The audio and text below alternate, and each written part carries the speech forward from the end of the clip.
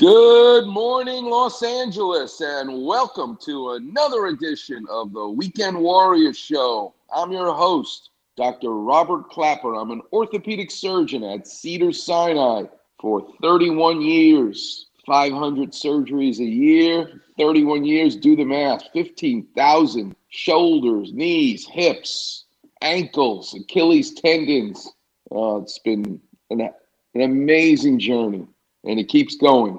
And 10 years ago, in February 2011, it's going to be 10 years, the end of February, Steve Paulette and I have been doing this show. What a joy it is to know each and every Saturday I get to talk to you guys and give you some Klapper vision, explain your injury. The number is 877-710-ESPN. Before we get started, we certainly have to recognize the loss of the great Tommy Lasorda and what he represented to all of us was a joy in life.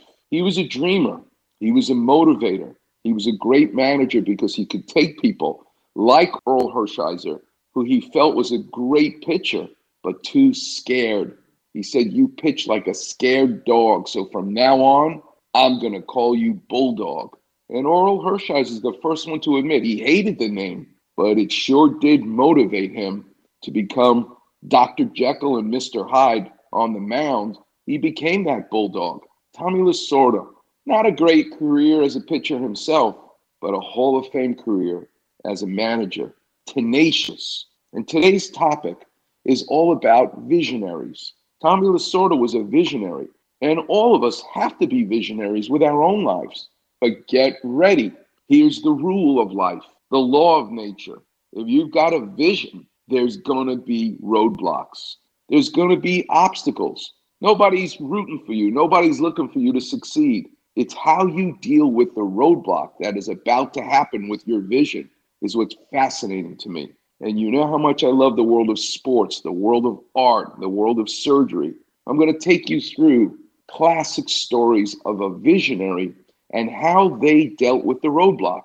In the case of Dr. Jerry Buss, he saw the roadblock and went right through it with his vision. In the art world, the director, Francis Ford Coppola, who made The Godfather, he had a major roadblock in making that movie. Many people consider one of the greatest movies of all time.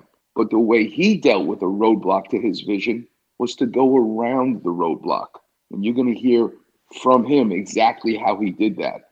I'm so excited. My guest at 8:15 calling in is the great Ben Lyons, because I want to talk about the movie business, the sports business, and how they connect. And he's a true Renaissance man. Klapper Vision is going to be Andrew Whitworth. He tore his medial collateral ligament and his posterior cruciate ligament, two of the four ligaments that are in our knees. He tore in week 10. That's 7 weeks ago. And he's going to be playing again because without surgery, those ligaments go on to heal. It's not like an anterior cruciate ligament, which won't. The medial collateral ligament is outside the knee joint, just underneath your skin, so it can heal with a brace. It does not need surgery. Klapper Vision is going to be about a bicycle and a kickstand.